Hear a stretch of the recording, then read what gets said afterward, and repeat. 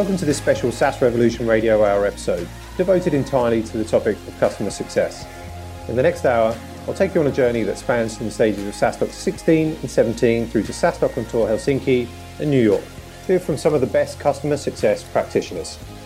The episode is divided into 4 parts. The first part defines customer success, helps you figure out when is the best time to start with it, and looks at how companies like Slack and Drift kicked it off.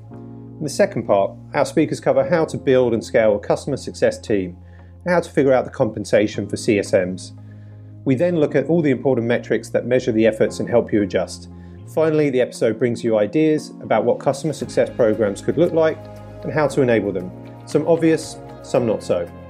Throughout the episode, aside from my narration, you'll hear from Dan Steinman from Gainsight, David Apple from Typeform, Rab Dhaliwal from Slack, Julie Hogan from Drift, Dave Blake from Client Success, Michelle Danis from Datadog, Jay Medeiros from NewsCred, and Lauren Crocetti from Yext.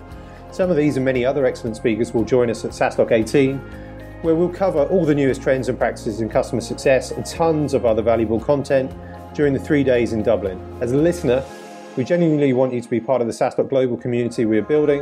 In fact, I'm going to offer all listeners €300, yes, that's €300 off all passes until the end of July. Marketing, please don't kill me. Hurry and use the code July300. You will join 3,000 new friends in Dublin on October 15th to 17th to learn how to build better SaaS businesses together. As always, if you like what we're doing with the show, please leave a rating and a review wherever you get your podcasts.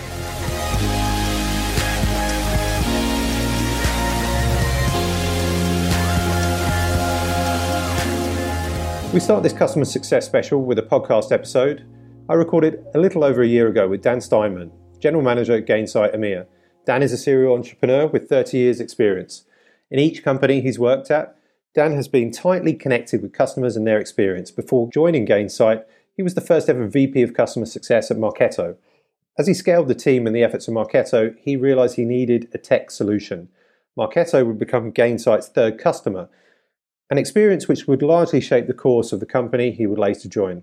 According to Dan, one of the key reasons for the customer success existence is making renewals non-events and upgrades almost non-events. He expands on this. Customer success becomes such a popular term that in some ways it's kind of become meaningless because it means almost anything you want it to mean, all the way from it's the words my CEO uses to pretend that we really care about our customers, all the way to it's an organization of people with customer success manager as a title who do X, Y, Z. So it's a little hard to define, but at a high level, I think the general definition of customer success is the people or processes that drive the value of your product through to the customer so that they actually realize the value that your product promises. One person said it this way: it's the team of people who deliver the promise that sales made. And I think that's true. And we can laugh at that because sometimes sales makes promises that are hard to keep. But customer success really is about delivering the value that the product has promised. Customer success is essential in SaaS. So when should companies start thinking about it? It should be something that the founders of a company are thinking about when they found the company. And I mean that literally. The first day that 2 guys sit around and say, hey, let's start a company to solve this problem, if they're building a software company, they're going to be a SaaS company, and customer success needs to be part of what they're thinking about from the very beginning. For a company to be really sure about the timing, Dan gives a very clear sign. I think there's one question I like to ask people when they say, am I ready to build a customer success team or to take it one step further to add some technology to my team? And that's this: what does the scramble at your company look like when the CEO casually walks by your office and says, by the way, I'm visiting XYZ customer tomorrow. Could you make sure I'm ready for that conversation? And a lot of people out there are smiling because they've been through this scramble. I've been through it hundreds of times because if you have more than about 25 or 30 customers, you no longer have that intimate level of knowledge about exactly what they're doing. When you have 10 customers, everyone in the company knows everything about them. At some point after 10, you start to lose that intimacy. And when the CEO says, hey, I'm going to visit Acme tomorrow, make sure I'm ready, there's a scramble that goes on. Okay, who talked to them last? Let's dust off that Excel spreadsheet where we were keeping track of how they're doing. Let's go run that report to see if they're actually using our product. Let's go to the survey tool and see what their last survey response was, etc. There is a major change in how companies nowadays look at customer success and when they start it. In the early days of SaaS, companies built customer success teams only when they discovered that their churn rate was pretty high. This was the birth of customer success at Salesforce, when they discovered post-IPO that their churn rate was really high. They were great at gaining new customers, but were really struggling with keeping them. That was true at Marketo when I joined now 7 years ago. The churn rate was higher than would have been that would have made sense to do an IPO, which we were planning to do already. So it used to be customer success became the afterthought to a churn problem. But today in Silicon Valley, most VCs won't fund even a Series A, even in some cases an angel investment, unless there's somebody already thinking about and in charge of customer success. 6 months after I spoke to Dan on the podcast, he hosted a panel with a few customer success experts at SaaS 17. One of the people sitting on it was Rav Dhaliwal, head of EMEA customer success at Slack. We gave an insight into how Slack started off with customer success. Your first hire, your first couple of hires are really important because they're going to help you figure out what is it you should be doing. So in the absence of, should I be helping people on board? Should I help them understand this in the product? Should I help them put in a change strategy for rolling out? Those are kind of the critical things you want them to do. And I know from our experience, we spent a lot of time collecting data and figuring out what we shouldn't do, what stuff that didn't have a lot of good impact on customers. So it's a little bit of everything at first, and I think then over time you're able to pare that down to the key. And went into specifics of what they did and didn't do initially. When you start your business, you can hire a lot of very smart people, and there'll be a tendency to go into a room and go, this is what would be really useful to do for customers or do with them. Don't do that. Go spend a lot of... The first thing I did at Slack, 2 weeks, I just did support tickets. That's all I did. I sat at my desk, just did support tickets, figured out, look at the data, talk to customers, find out what it is they need, rather than prescriptively thinking, we're going to deliver this because it will be good. At that panel, Dan made a very important point about what would be the first thing on customer success managers' mind.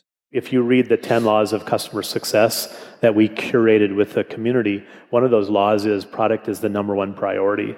I really honestly believe that the customer success team should be thinking all the time about how to make sure that you have the best product in the marketplace.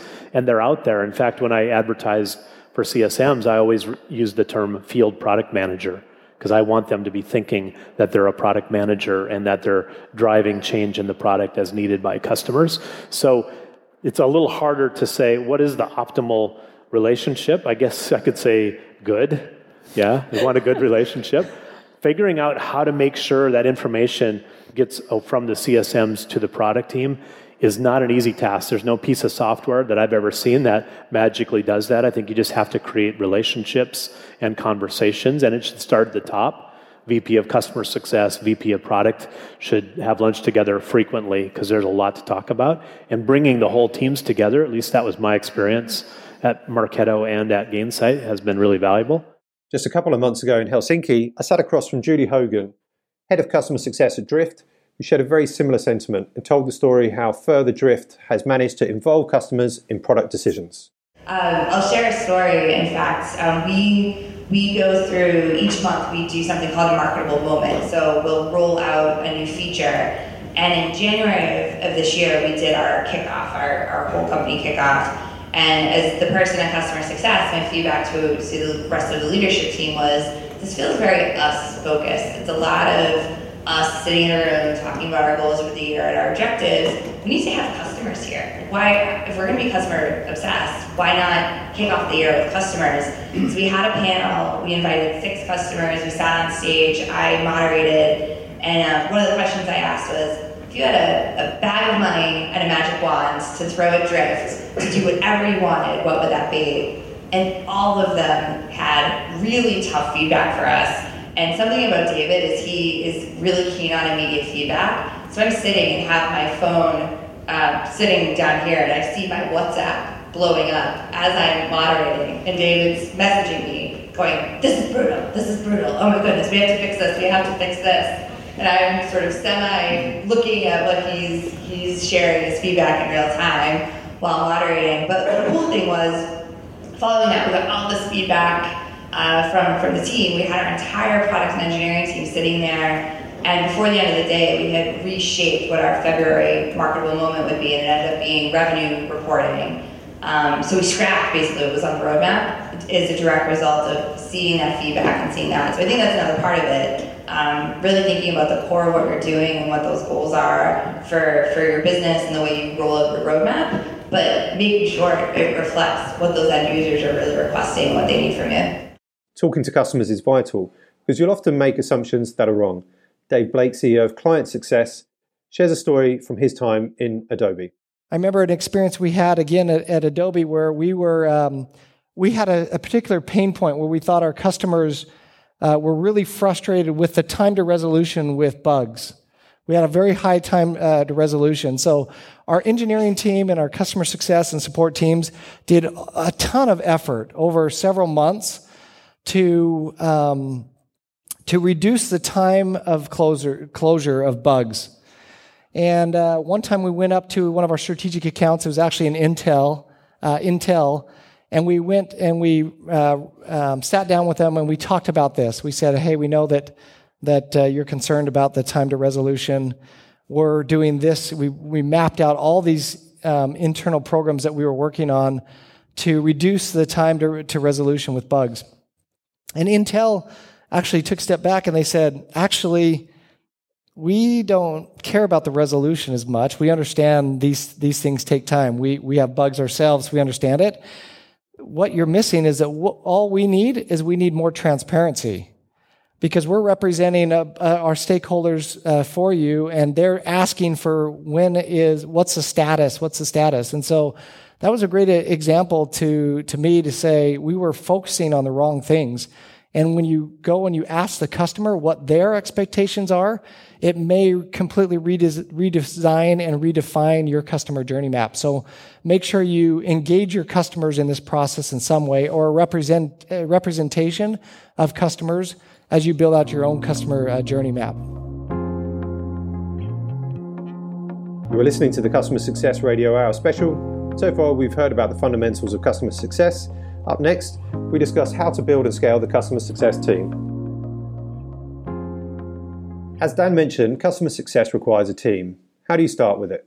So I think you have to start by thinking about this as an operational function and a process and metrics-driven function, not as a relationship-oriented function. That causes you to hire a different kind of person. There's lots of people who have done account management who know how to build great relationships.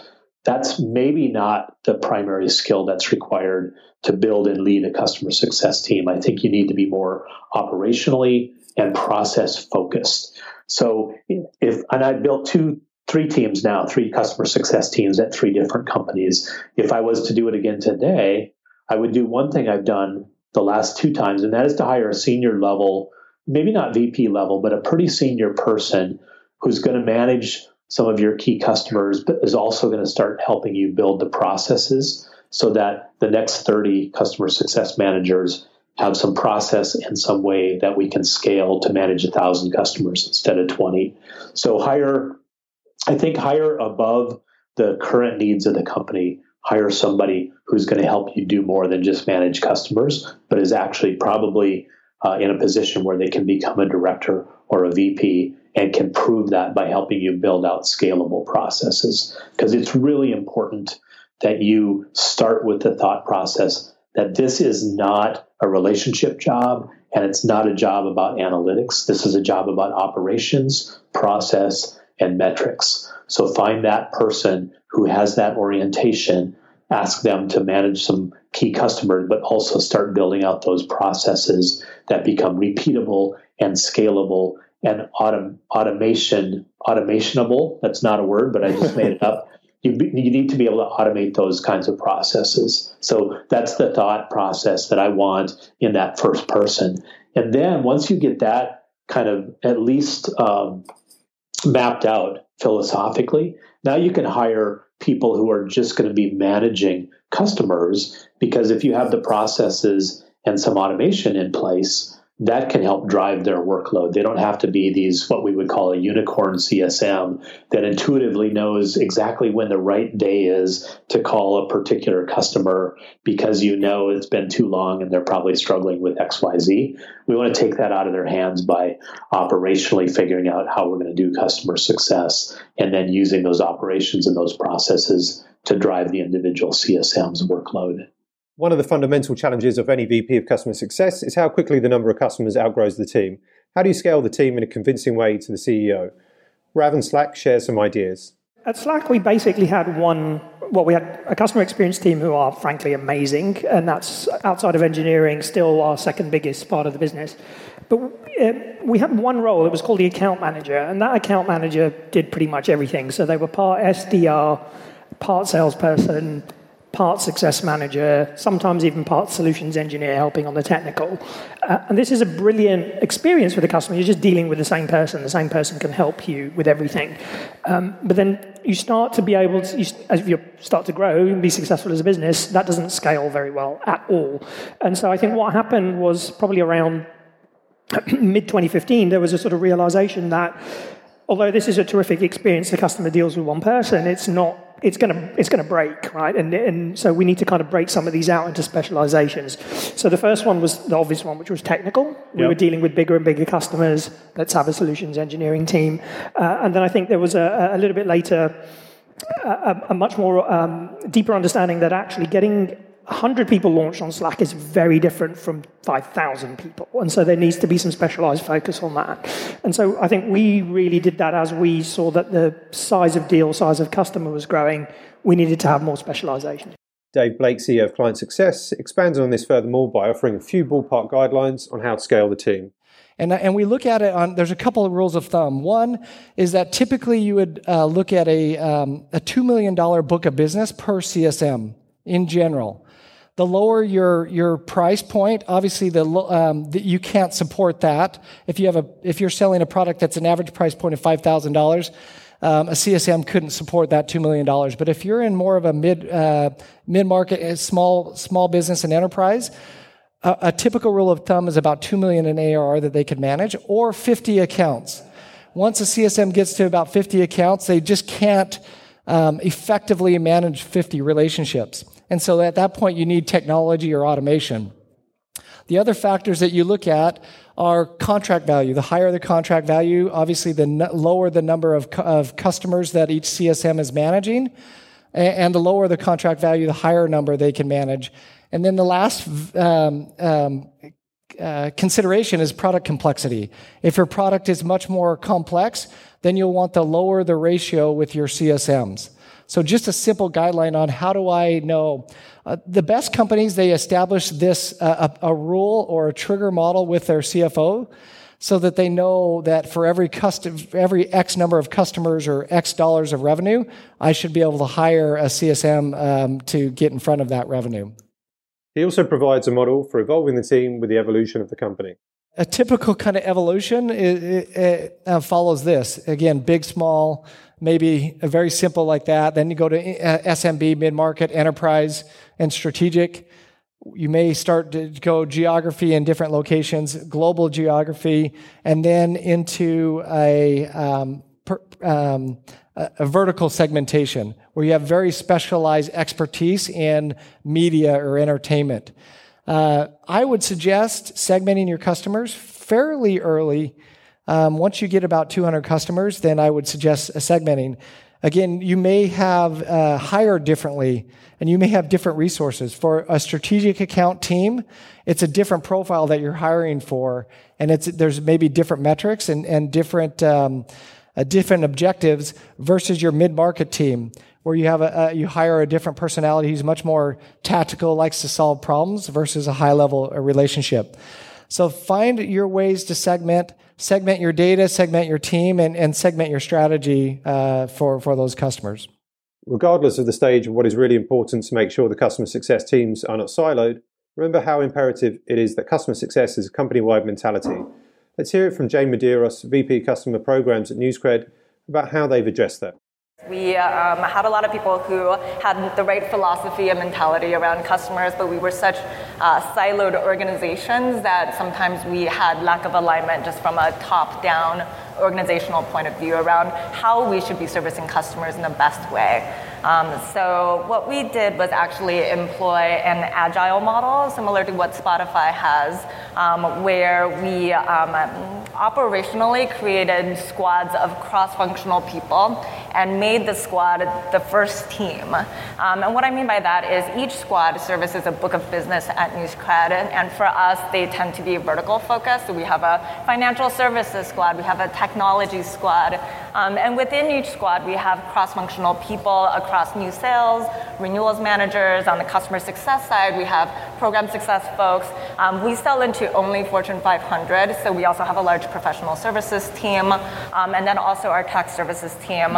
And because the squad is the first team, there's a couple of interesting benefits to that. The first is that, to Michelle's point, the people in our organization are super important. And as we grow and scale, what we realized was we were getting a little farther away from the people who are kind of out in the field working with customers.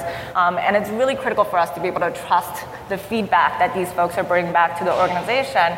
So when we employ the squad model, what we're actually saying is, hey, squads, you guys have autonomous decision-making power to work with your customers together. And we as leadership, our role is actually to unblock the things in your path and to also take your learnings and apply them and scale them out into the other squads if they work.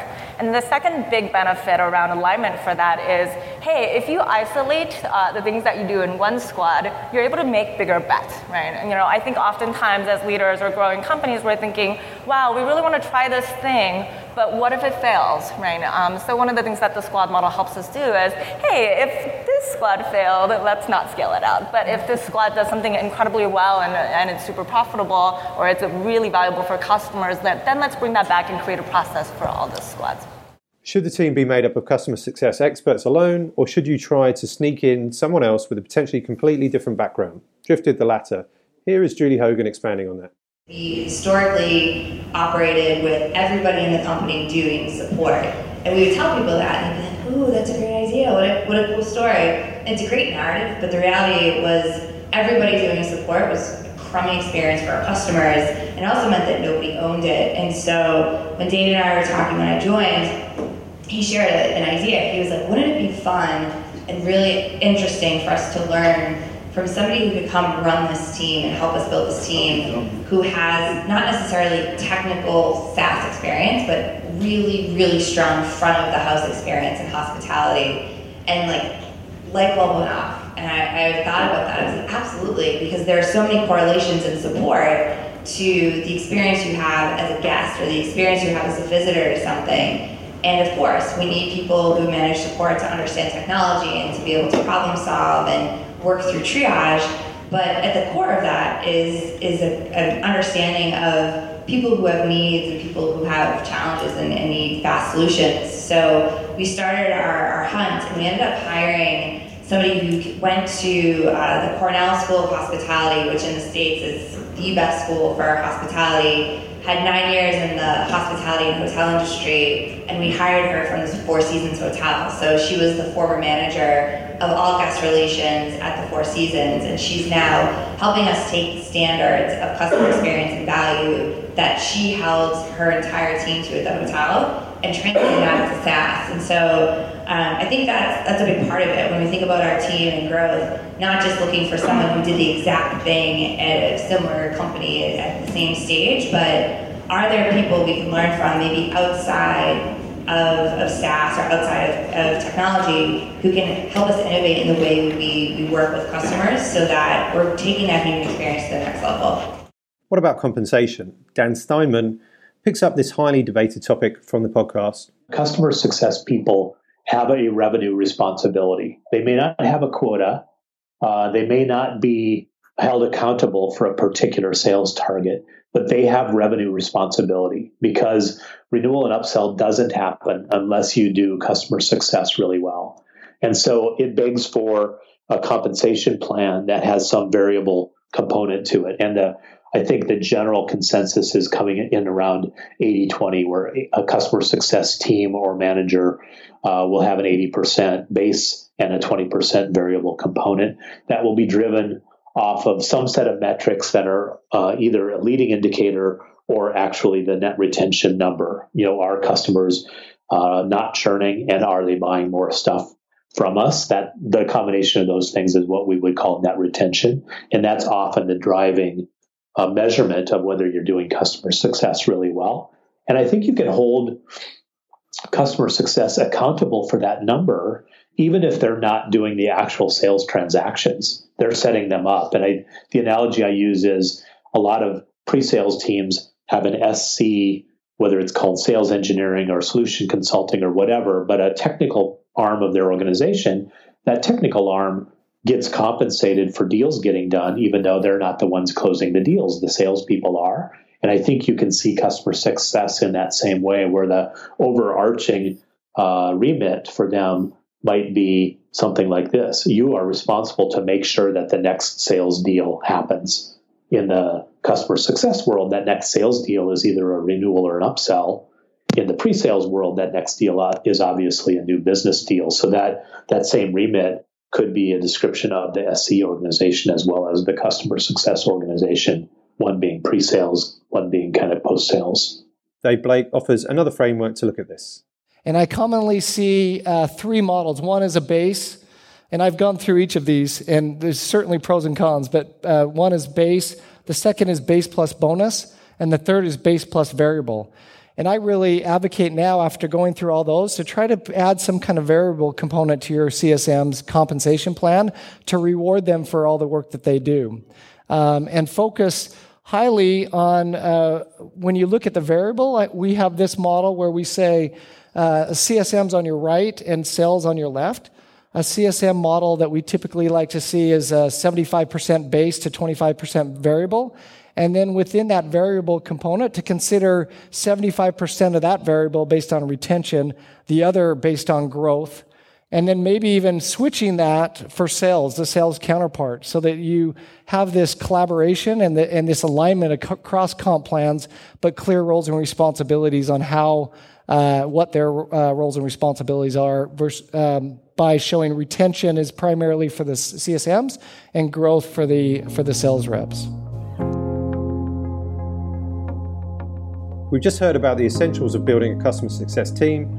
It's that sort of valuable and epic content that we love bringing to you, our community. I really want you to hear it firsthand at SaaS Doc 18 in Dublin and share the epiphanies with the amazing 3,000 SaaS people we're bringing together. Once again, at the risk of pissing off my marketing team, I'm offering you a whopping €300 discount on SaaS Doc 18 tickets. There'll be 100 speakers to learn from. Just head over to saasdoc.com, use code JULY300 before the end of the month.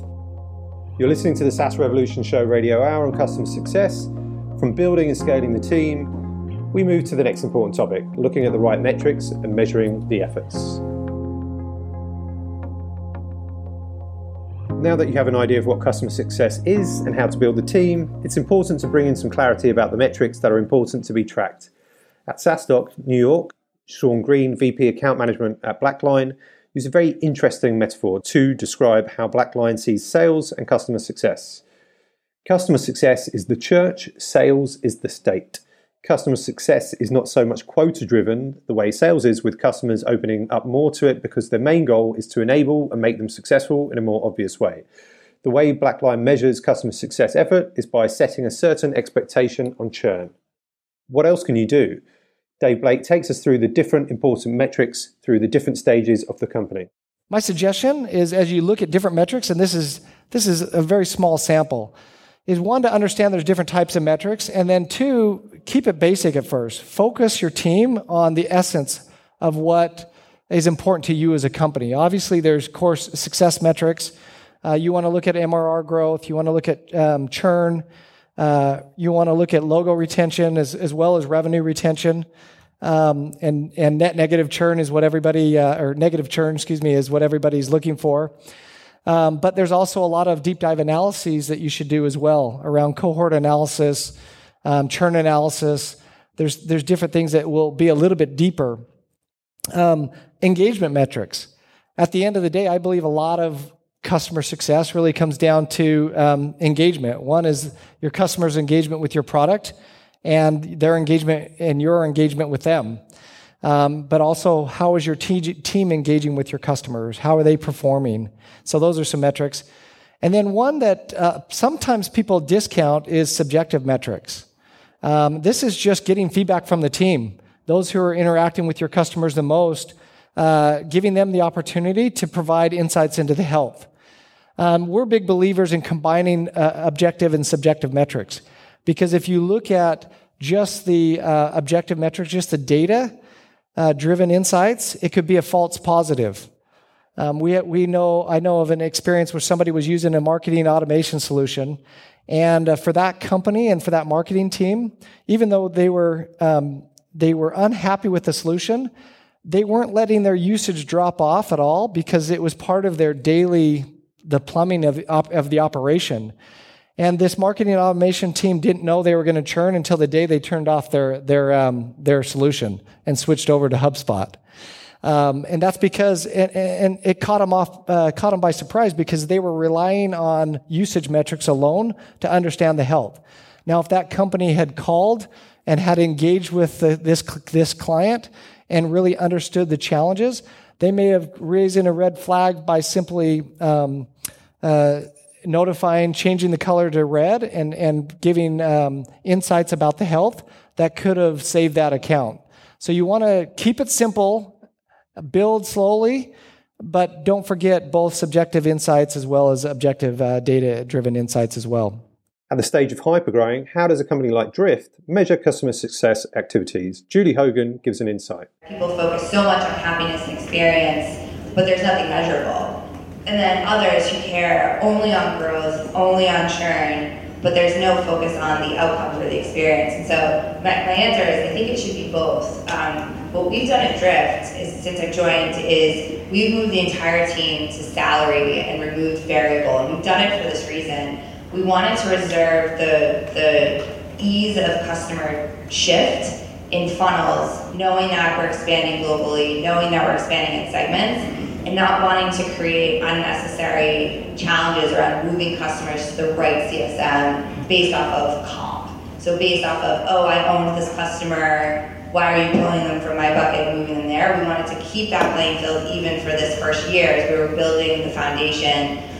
Each member of the team, however, does have a gross churn, and we focus on gross churn as opposed to net churn right now. A gross churn monthly target, because we really want to build a strong foundation of customers who are with us and staying with us because they're seeing the intended value of our product.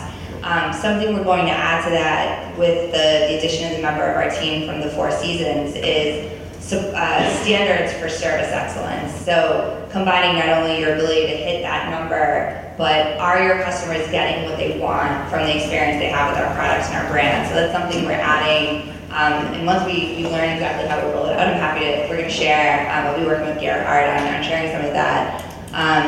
The other piece is I think eventually as we move through, this is effectively our first full year of having a paid product. Once we get that foundation to a place where we feel it's really stable, adding in that net component, so really thinking about the upgrade and how you roll that into the composition. Ideally, if customers are staying with you, the upgrade path is an outcome as opposed to something you're chasing. And our goal is to keep customer success managers focused very much on customers seeing the intended success of the product as it is today and not chasing churn or chasing upgrades, but instead really focusing on the core initial value. As we heard earlier from Dave Blake, retention should be one of the main metrics that CSMs are measured and compensated on. At this point, it's important to introduce a caveat. Whatever you're measuring, do it right. Retention has been something David Apple obsessed and lost sleep over for 3 years. He's also felt churn at Typeform was too high, so he went on to see if his benchmarks were correct, which led him to discover 3 important things about retention. He shares them at the SaaS 17 stage. First of all, I'd recommend being very careful about which benchmarks you're using. I lost 3 years of sleep for no good reason because I was using the wrong benchmarks. And I think that it's important to use benchmarks that are really relevant to your company and your circumstances and your stage of growth. I also think that data is really key to understanding our churn. We're lucky at Typeform to have a data team that helps us understand what behaviors are driving retention, to understand how to segment our customers better so that we can take actionable insights out of it. And lastly, I'd recommend, especially in the first couple years of your business, not worrying too much about the monthly churn rate because it's very volatile. It'll change based on your growth, based on, for example, a marketing campaign. There's a lot of things that can make it jump up and down pretty quickly. In our case, it's also seasonality. And what I would recommend focusing on more is your retention curve for each cohort, because I think that's a better predictor of how you're actually growing your business and how sustainable it is.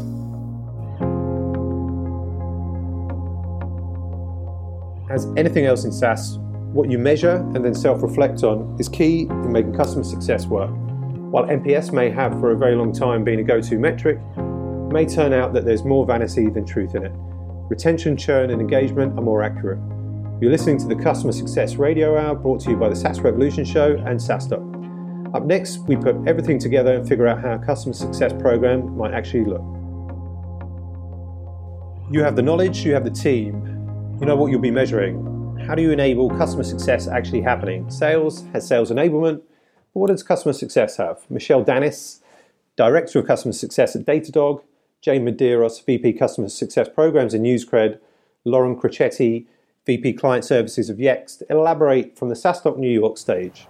So we have a sales enablement team, or an enablement team, and we realized that, exactly to your point, that every enablement session, and this was kind of an internal enablement team, was sales focused. So it was like, great, we launched this product, we get the talk track as to how to sell it, and then my team would be like, and then once it's sold, what am I supposed to do? Like, what happens next? So we've kind of urged the separation that there should be an enablement team specific to like kind of new business sales, something a bit more like bigger picture, versus a client success, customer success team enablement. We actually decided to build it within our own org and broke it out of like the general enablement team. This way we could just control it better, or once we're launching products and realize when a client's live, or we're really getting tactical with what it's going to feel like to go live, we could control the messaging better with like our decks and just make it a bit more, I guess, like put it into practice easier within our own org. Yeah, and for us, I think it's a combination, and it's a joint effort between a lot of teams. But two crucial teams are our product marketing team in combination with our training team, and our training team is cross-functional across sales and CS, because for us that separation, that journey is actually one journey starting from that very first touch point all the way through to renewal and upsell.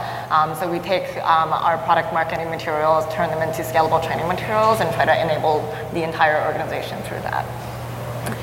And we actually do customer success, also our solutions engineers and our sales engineers all partner together for enablement sessions for our customers. Sometimes that's if they add a new product, and also sometimes it's just to increase engagement. So we kind of partner with the different teams, and we focus on which customers need to be enabled. The best way to build a program is to tie it to the customer success journey. Dave Blake expands. But as you look at building out your customer journey maps, it's not something you could typically do in an afternoon. Typically, customers who build out their customer journey map, it's a journey itself. A lot of them spend several days. They get a cross-functional group in a room and talk about the customer journey from the first time they have any kind of interaction with your brand all the way through the entire life cycle of the company. I've seen some companies who have dedicated an entire room to the customer. They call it the customer journey room. I've had another one called the customer listening post, where they have this customer journey built with Post-it notes or other things on the board, and they're always kind of refining that over time. I've seen some that have built a room with just completely whiteboard walls, painted whiteboard walls that they go in there. They monitors that help understand the customer experience. Have all their metrics around the customer, and so it's this room where you can kind of go in and be immersed in your customer. Helping with onboarding and providing feedback to the product team are all very important elements of making users successful. But sometimes you would be surprised by the sort of things that may help customers on their journey. Julie Hogan shares a funny story at SaaStock on Tour Helsinki. People tend to drift a lot, like, how do you why are you flooding my LinkedIn feed? I'm looking at faces of David Gerhardt and other people all the time. How did you get that to happen? For one of our marketable moments, the ask of the entire company was, can every single person please make a 30-second video talking about the marketable moment? And we got flooded after, we were really surprised by this, flooded with questions of being like, can you help us organize something similar? Can you send us the roll-up plan and the structure? And we were like, yeah, we just asked people to do it and said, hey, here's your 5-minute time on the calendar. We're gonna hold you accountable to it. And will we be able to do something like that when we're 270 people or 370 people? Maybe not. But I think keeping it simple. We didn't over-architect a giant project plan. We just put really quick time and made it simple for people. So I think keeping things simple and not overthinking simple gestures and measures help you allow to do the things that don't scale. Often customers will leave. I live and breathe churn and customer experience. That's the world I operate in. And often you hear customers say to you, it wasn't one thing, it was death by 1,000 cuts. And usually those are a lot of small little things that lead to the big thing, which is their exit from your company and using your product. And so for us, it's thinking about, could there be 1,000 little moments or 1,000 little things that supplement the value they get from your product and from your brand that can make that experience that much better? And those are the things that we really want to continue to lean into. Whether it's by telling them how to log in and use your products or holding them accountable to posting the little bits of content every day, there are numerous ways to help your customers and make them more successful in their endeavors. Whatever you decide to do, remember, starting with customer success earlier rather than later is the way to go. And with that, our Customer Success Radio Hour concludes. If you found it useful, please leave a review, tell us how you liked it. Send it to others who may benefit from the advice of it. Almost everyone you heard from on our podcast will be at SaaS.18. Dave Blake and Dan Steinman will be returning. And we'll also be welcoming Boaz Arbel, VP of Customer Success at Logs.io, who draw analogies from the pilot navigator cockpit relationship to the sales customer success relationship. He will answer questions like who owns the customer, who's in charge of the process, who leads and who's the shotgun, and how to hand over the baton from sales to customer success. I really want you to get all the value that we will have on offer, which is why for July we're offering this crazy €300 discount. Just use the code July300. Join us for what will be a truly epic event. In the run-up to SaaS.18, we will be selecting other hot topics and turning them into podcast radio hours, so make sure you are subscribed not to miss them. Thanks for listening. See you next time.